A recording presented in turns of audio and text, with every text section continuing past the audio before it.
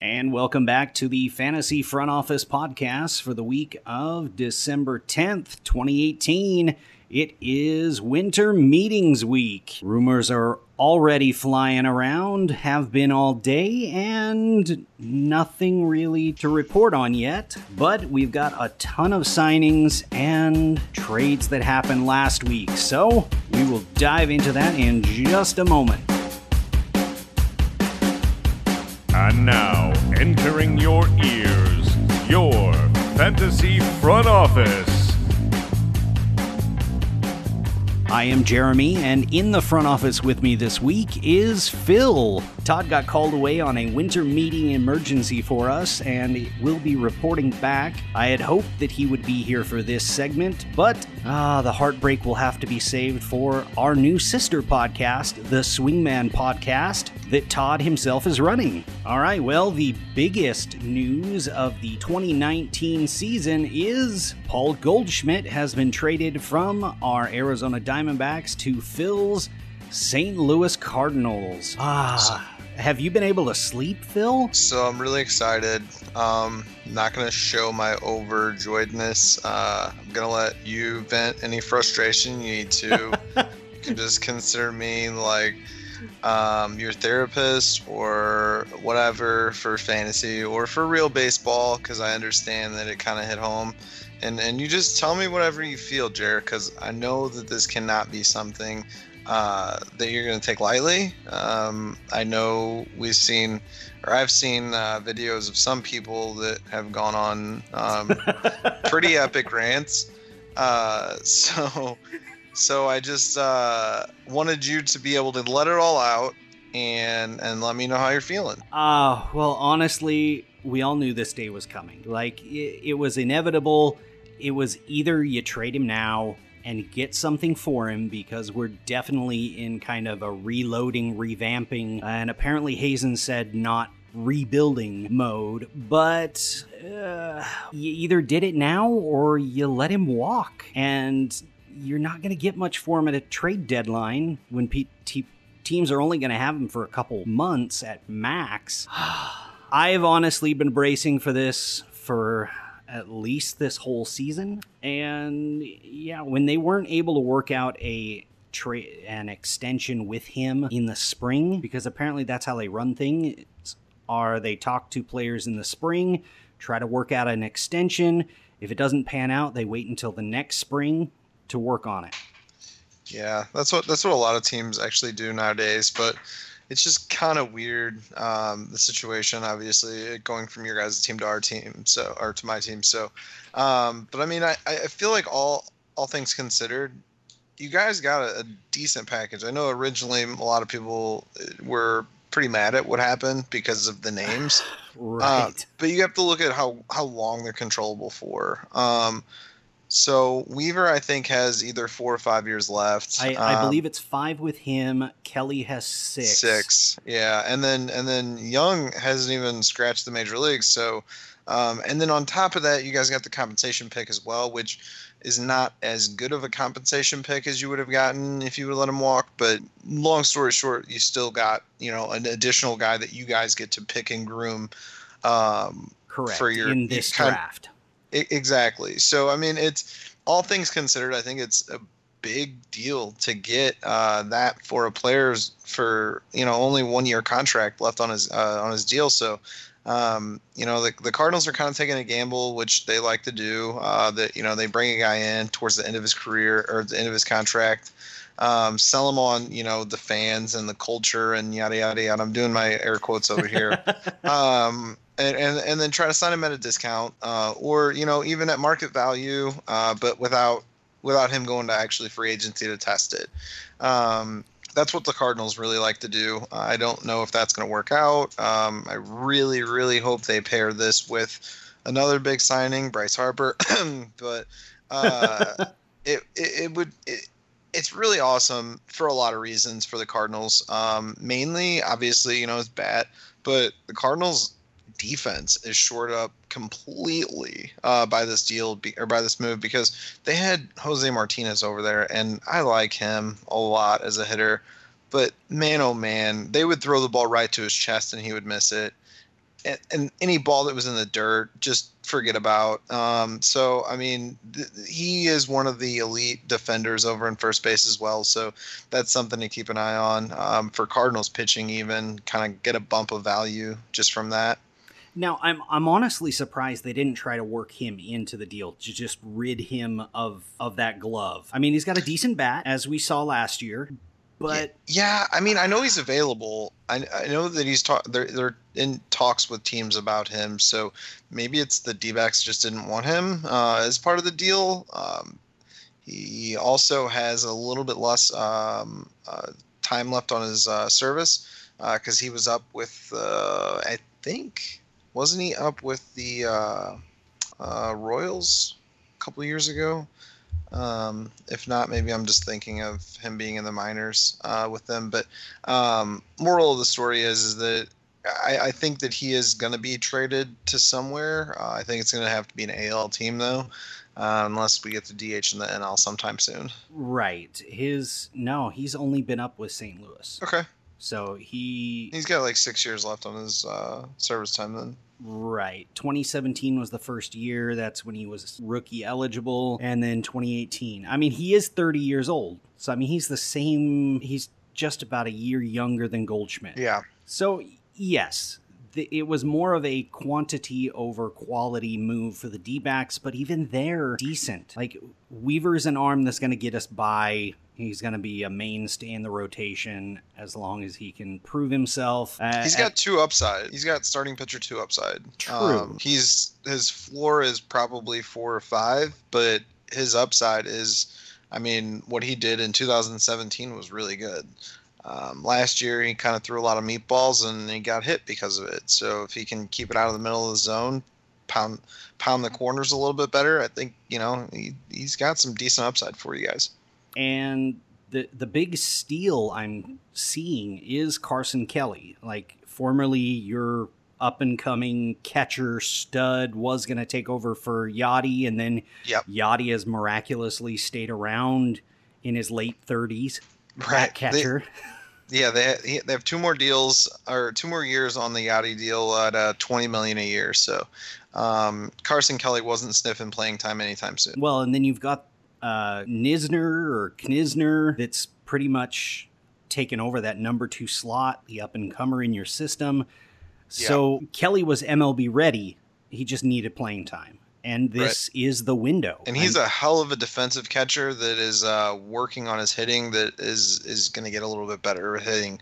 But he is a hell of a defensive catcher. Now, the interesting... Which I hear you guys have had problems with the last couple of years. Hitting, yeah. I mean, Jeff Mathis is the epitome of the stud catcher for the D-backs the last few years.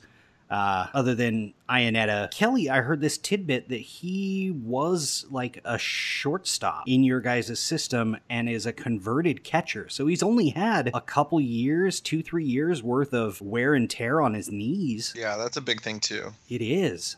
It's almost like looking at that is almost like looking at how many pitches or how many innings pitched a young pitcher has thrown already before he comes up. So I'm hoping it at least pays off in the short term and maybe we'll free up some money and be able to re-sign Goldschmidt. I mean, win-win, maybe.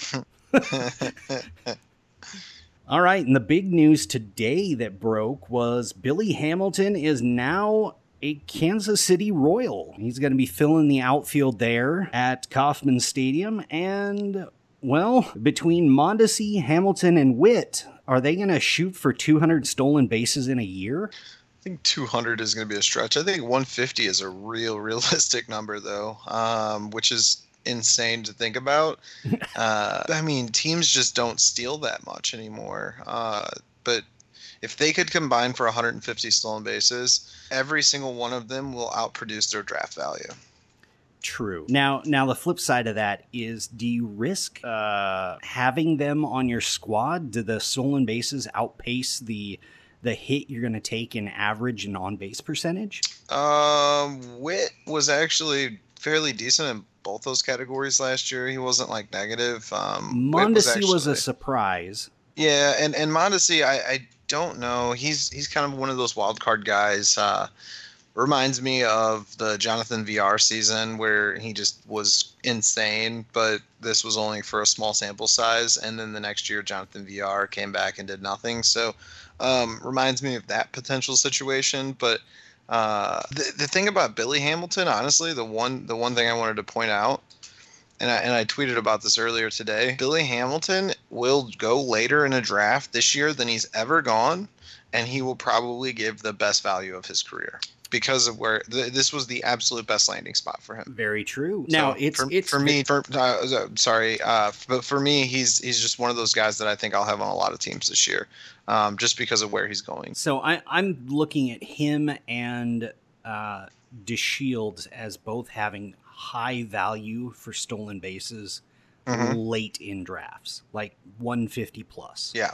On ADP. Now, is it possible that we're looking at the top 3 stolen base artists in the American League all being from Kansas City? You might even be able to see the major leagues. I was going to stretch it, but yeah. I mean, they obviously, especially towards the second half of the year, they just let people run like rabbits, and it worked. As far as, what they were doing. So, I mean, they were successful with their stolen bases. Their team kind of sucks, but it's fun and exciting to watch, and maybe that's what gets the fan base a little bit excited about the team. You have guys that are pushing 150 stolen bases between the 3 of them. If you get that to happen, even if you have a team that's losing, I mean, that's exciting baseball to watch. You just never know when you're going to see something like that. I would agree with that. Now, looking at this, another name I want to bring up for stolen base potential is... You did mention Jonathan VR. Yeah, when he got playing time in Baltimore, he absolutely thrived. He got 35 stolen bases last year, 14 in the first half, 21 in the second half. Yeah, and I think it was just playing time. Yeah. He wasn't playing for the Brewers when they traded him. He got, a wide open spot, and he uses opportunity. I think he's another guy that's going to go late in drafts. I see him actually going, closer to pick 100 than what we were just talking about. But because of the year a couple of years back where he had the 60 stolen bases, and I think it was like 15 home runs or something like that. Yeah. But I mean, if he does anything close to those numbers combined again, even around pick 100, you're pretty positive in the value side. All right, Patrick Corbin is now headed to Washington, 6-year, $140 million contract. Does this add or decrease his value in 2019? So the cryptic answer is yes, because I was looking into this. And so obviously the park itself is a much easier park to pitch in. It's kind of neutral in Nationals ballpark versus out there. But the problem is that the Nationals have a really bad defensive infield, and Diamondbacks had a really good defensive infield. So, I mean, you're kind of pushing it both ways. So I think you could see kind of a push almost to where you kind of just stays the same, but for kind of different factors all playing in together at the same time. Here is an interesting tidbit on the NL East. The whole division has a losing record against left-handed pitchers. Yeah, I saw that. That's crazy. Everyone but the Phillies had a negative record against left-handed pitchers. Pitchers were 21 and 16 lefties against the Phillies. Everybody else was at least 5 games under 500. So I can see it as a plus for him as a weaker division against left-handed pitchers. I mean, just think about Gio Gonzalez has had some surprisingly good years there when he was more or less over the hump. Yeah. And Corbin's just in his prime now with this role that he's been on. So can we talk about that for just a second? Because I just have to point out that I was looking at Patrick Corbin's numbers today, and I was thoroughly unimpressed with everything I've seen until this year as far as just what he's done. And then he goes out and gets a massive contract, and it just is very scary to me, especially for a guy that's had the injuries that he's had and different things go on. But like his entire career, he's been okay, but not like great. Like even before this year, put it that way, he had never had a strikeout per 9 above 8.4. His strikeout to walk ratio, except in this shortest season ever, he didn't have any that were like below 3.5. And then he comes out and puts up 5 strikeout to walk ratio and 11.1 strikeouts per 9. And I'm just thinking that maybe he just cashed in on like his best year ever, and that he's going to be kind of like what Gio did, and just he'll exist and he'll have some good years here and there, but I just don't think that he's going to be like uber elite. There is that potential. He's mainly been a 2-pitch pitcher until, July of 2017 when he started tinkering. Okay, is that what it was then that made his strikeouts jump up last year? Because if that's the case, then he might be able to sustain this. But before that, I just don't see anything that would warrant $160 million to me. But yeah, I'm not an MLB GM. Since July 1st, 2017, I know it was around there that he began tinkering with the second breaking ball. 299 innings pitched, a 3.22 ERA. Let's see. 346 strikeouts, giving up hits at only a 229 average, 28% K percentage, 21.6 K minus walk percentage, stranding runners at a 76% rate, a FIP of 2.88, XFIP of 297, K per 9 of 10.4, and the back half of that first year in 2017 wasn't great because he was still tinkering with that pitch and getting the mix right, getting the separation in velo between the 3 pitches. But once spring training hit this year, he kind of took off. And it's really been the first year he's been fully healthy, which doesn't explain at all that whole 3-4 month dip in velocity and built back up. Still don't understand that, and I don't think anybody's ever going to understand it. But going from 94 to 89 to 92, I mean, the Nationals, the Nationals are definitely used to pitchers that get hurt. I mean, they got Strasburg. I mean, they're definitely not the Dodgers, but they've paid their due in money for good pitching. I mean, Scherzer, Strasburg, Corbin is definitely going to make some teams weak in the knees. Yeah, it's a hell of a 1-2-3. Yeah, it only cost them about $525 million, but that's where they're at. While we're on that topic, what about the Nathan Eovaldi deal? I almost brought him up while we were talking about it. That's kind of the same thing. I mean, I just don't understand it. He had 2 good months. And he cashed in $67 million, $68 million. 2 good months, though. Like, honestly, like that's where he really was. Not bashing the guy, has a hell of a fastball. He may be worth every penny of what he just got, but boy, oh boy, if he's getting, $17 million a year or whatever the hell it was, you can sure see why Bryce Harper wants 40. Yeah. I mean, it's crazy to me. But at the same time, I mean, maybe that's why Corbin got, he got a little bit over $20 million a year. So, I mean, if you look at it that way, Corbin may be a steal. Yeah, he might be. But, I mean, Eovaldi staying in the NL Beast is maybe not necessarily the best place you wanted to see him. And your question down here, can he be healthy? That's something only time can tell. But man, oh man, he's got elite talent whenever he pitches, but it doesn't seem like he pitches very often. And for most of his career, that talent never actually shined through, even when he did. Even though he had I think it was for a couple of years the highest fastball velocity for any starting pitcher. It was like 99 point something was his average. So if he can keep that up, I mean, sure, good deal. Yeah, his best year was 2015 with the Yankees when he was 14-3 with a 4.2 ERA. While he was with the Red Sox, he went 3-3 with a 3.33 and was just a beast. I mean, of any team, yes, you're probably only paying him to be a 4 or 5 starter, considering the rest of that rotation. Well, and they could probably throw him in the bullpen if needed too, because didn't he pitch out of the bullpen a little bit last year? They're towards the.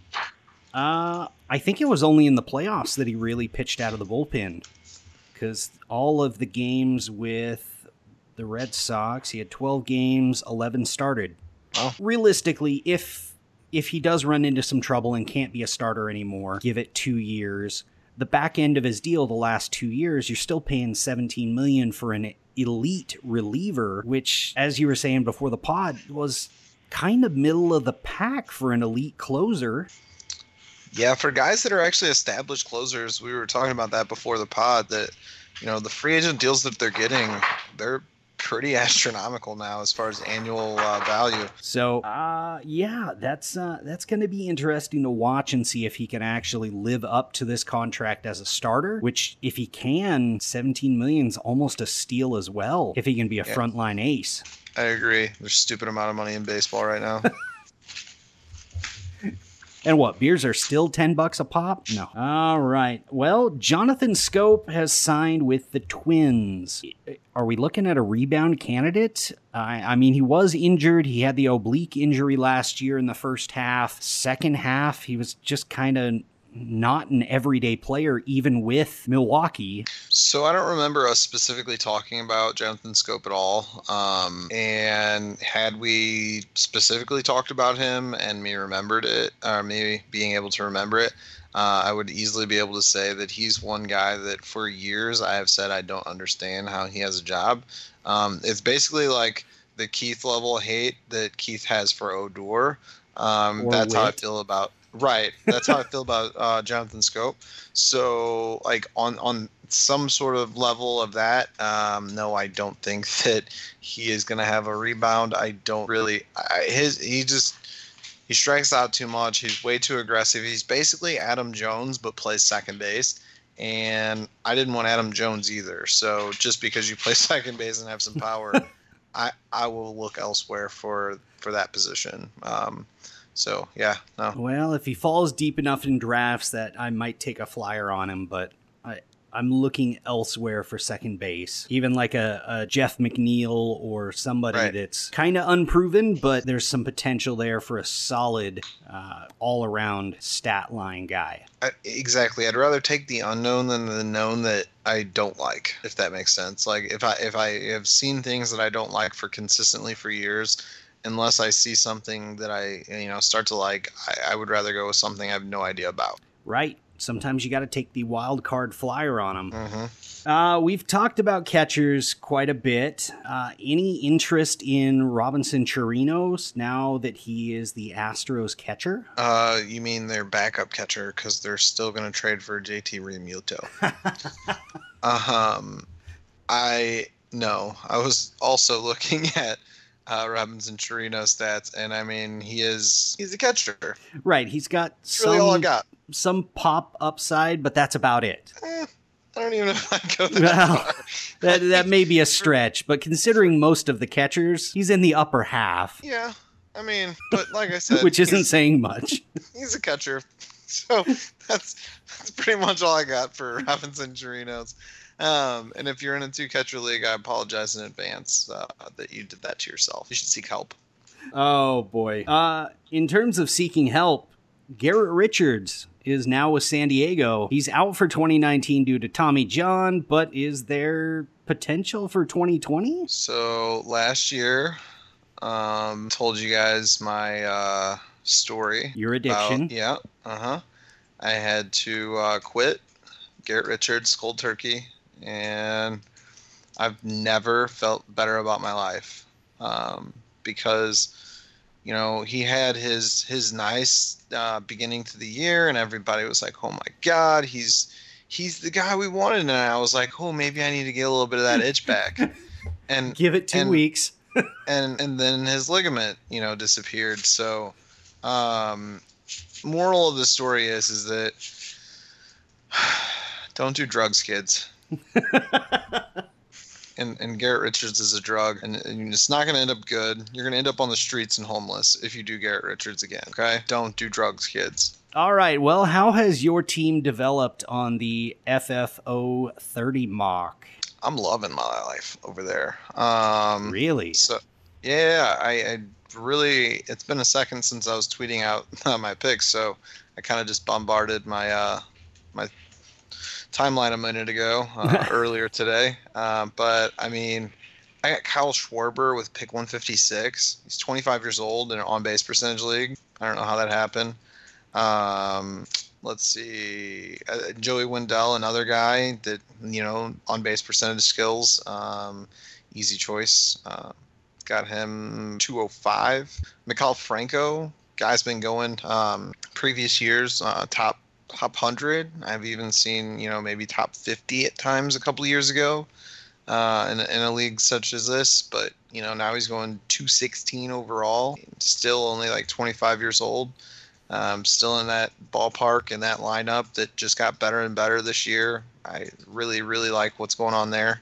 Well, and there's even a chance that if the Phillies do end up signing Machado, they trade Franco to where he starts all the time. I mean, that's true too. So, I mean, I just don't have a problem with the upside, at least at that spot. Because like I said, I mean, you're basically, I like to, in leagues like this, I like to look at Dynasty as kind of like stocks. So right, playing the long game. Exactly. So if you see like stock prices that are always high, but for whatever reason for 6 months they're low, that's obviously a good time to buy. So I mean, he's been low for a couple of years. I'll say that, but I mean, he still has the power upside, and is, like I said, if he stays in that ballpark, that is going to be something where I don't think it's going to be hard for me to get easily that value back out of him. Very true. Your outfield has rounded out since we talked on the last pod. Yes. So my entire outfield at this point, let me actually pull up Fantrax because I'm looking at just my tweets. You're looking at David Dahl. You took in the 3rd round at 85th overall. Your 4th round was the big steal here. Alex Kirilloff. Yeah, yep. 96th overall. Yeah, some prospects were going top 10. Obviously, that was Vlad, but man, with where I got him for what I think he's going to do, that might be one of the picks of the draft. It might be. And then, like I said, Kyle Schwarber, kind of the same thing. I went, heavy on it early. I know that's kind of a no-no in Dynasty, but at the same time, I think I have guys that are stable and have upside, so I think that it was a good rounding out of what I was starting off at. And then, so the last pick that I just took was Jose De Leon, and it's kind of the same thing I was just talking about with Maikel Franco. Is that a couple of years ago, Jose De Leon was like the untouchable prospect in the Dodgers organization, and they weren't going to give him up for anything. It didn't matter who they were targeting. They always said they weren't going to give him up. And then for whatever reason, they traded him in a weird deal. And then he had Tommy John surgery. So it made me think that kind of both teams knew that maybe he was diminished value because of the surgery impending. But, once he's got the surgery behind him and now he's healthy, he's coming into the year, he's looking to start spring training off right. I think that he can be a guy that has some really sneaky value in a dynasty, type league. Now, your other starter here was somebody I didn't think was going to slip this far to the 5th round. Yeah, your boy, Alex Reyes. Yeah, I mean, I got 2 guys that have potential ace upside with Shohei Ohtani and Alex Reyes. Now, again, Ohtani and my entire staff is basically returning from Tommy John surgery at this point. But at the same time, I mean, you got to get him. I would not have gotten Ohtani where I got him had he not had the Tommy John surgery. Same thing with Reyes and same thing with De Leon. So you have to take a chance on some of these guys. If 2 of the 3 pan out, then I'm looking like a genius. If, none of them pan out, then maybe I'm an idiot. You still partially look like a genius because of Ohtani's bat, but... Correct. Yeah. And then you snagged Ketel Marte for a shortstop in the 9th round, way late at 265. Yeah, I thought that was a good spot for him, especially because of his age and him kind of coming out last year with his power. I think that, if he can have a 15-15 season or maybe a 20-15 season, that would be something where, I would definitely love to see that at a pick 265 in a dynasty league. Yeah, I actually had him in my queue waiting to see if he would fall to me that round. Once it flipped to round 10, that's where I was shooting for him. Yeah, so my 3 picks before the De Leon one were my infield. So second base, third base, and shortstop. I went back to back to back, just because I knew that, you know, there's a good chance that if you don't do it now, you're going to get somebody that you really, really don't want to roster in a 30-team league. Right. Which is probably what my pitching is going to look like for the next couple of years. Yeah.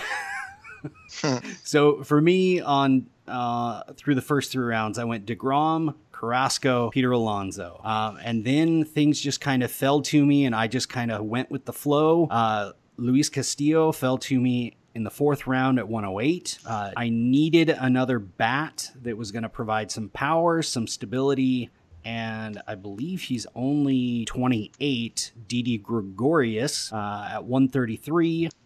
Grabbed another young hitter, 25-year-old Teoscar Hernandez out of Toronto at 168. Went back to pitching because there was a run on young relievers and grabbed Jose Leclerc. Yep.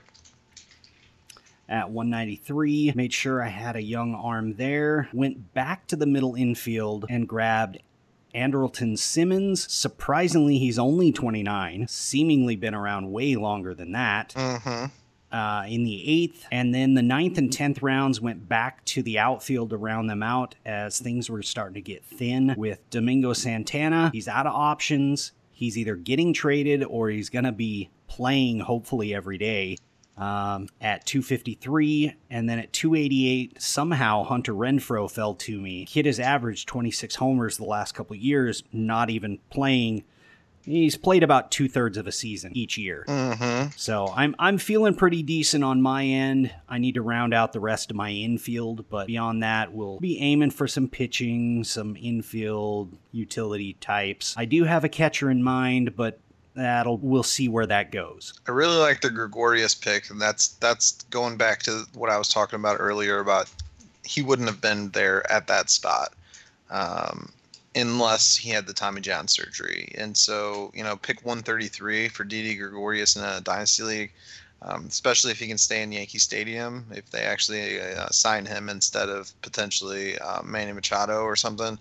I really think that can be a really awesome value. Yeah, hoping he sticks around in New York for a few years. And I mean, even if not, hopefully he finds another home that's decent for the bat. Mm-hmm. And again, same thing with Santana. You know, pick 253. You talked about that he's just not last year, but the year before. He had an amazing year. Sure, there was some things in his profile that maybe suggested that he wasn't going to have that great of a year again. Right. But, you know, not having any playing time is going to assure the kind of year that he did have last year. And that was because of his options that you pointed out are gone now. So, you know, he's going to get major league playing time at this point. We're 1 year farther into the, you know, is Braun dying stage. Also, is Thames going to be around? Are you going to keep him? Exactly. I don't think Thames is what – I mean, we all know he's a great hitter and he can take a lot of pitches and he, you know, works in at bat and has a lot of walks, but I just don't think he's a major league player because he just can't play every day. And that's unfortunate. Maybe if he was a DH, like maybe he could be like Poppy where he can stick around a couple extra years because of that. But I just don't think that he needs to play in an NL Park. Yeah, if Milwaukee, if you guys are listening, I'm sure Tampa Bay could take him off your hands. They're in need of a DH, somebody that can kind of be a platoon first baseman, clear up some playing time, move Braun full-time to the first base. Yeah. Plus, Domingo's only 26, and he's a year away from a 30-homer, 15 stolen base season. Mm-hmm. Let's see how Todd did. I haven't been looking at his squad very often. Man, his team sucks. Just kidding. All right, he started his draft off with Betts. Oh, let's see, how was it? It was Betts, then Haniger. Betts and Haniger 1-2. Round Tyon. 3 came back with Tyon. Round 4 grabbed Kyle Freeland.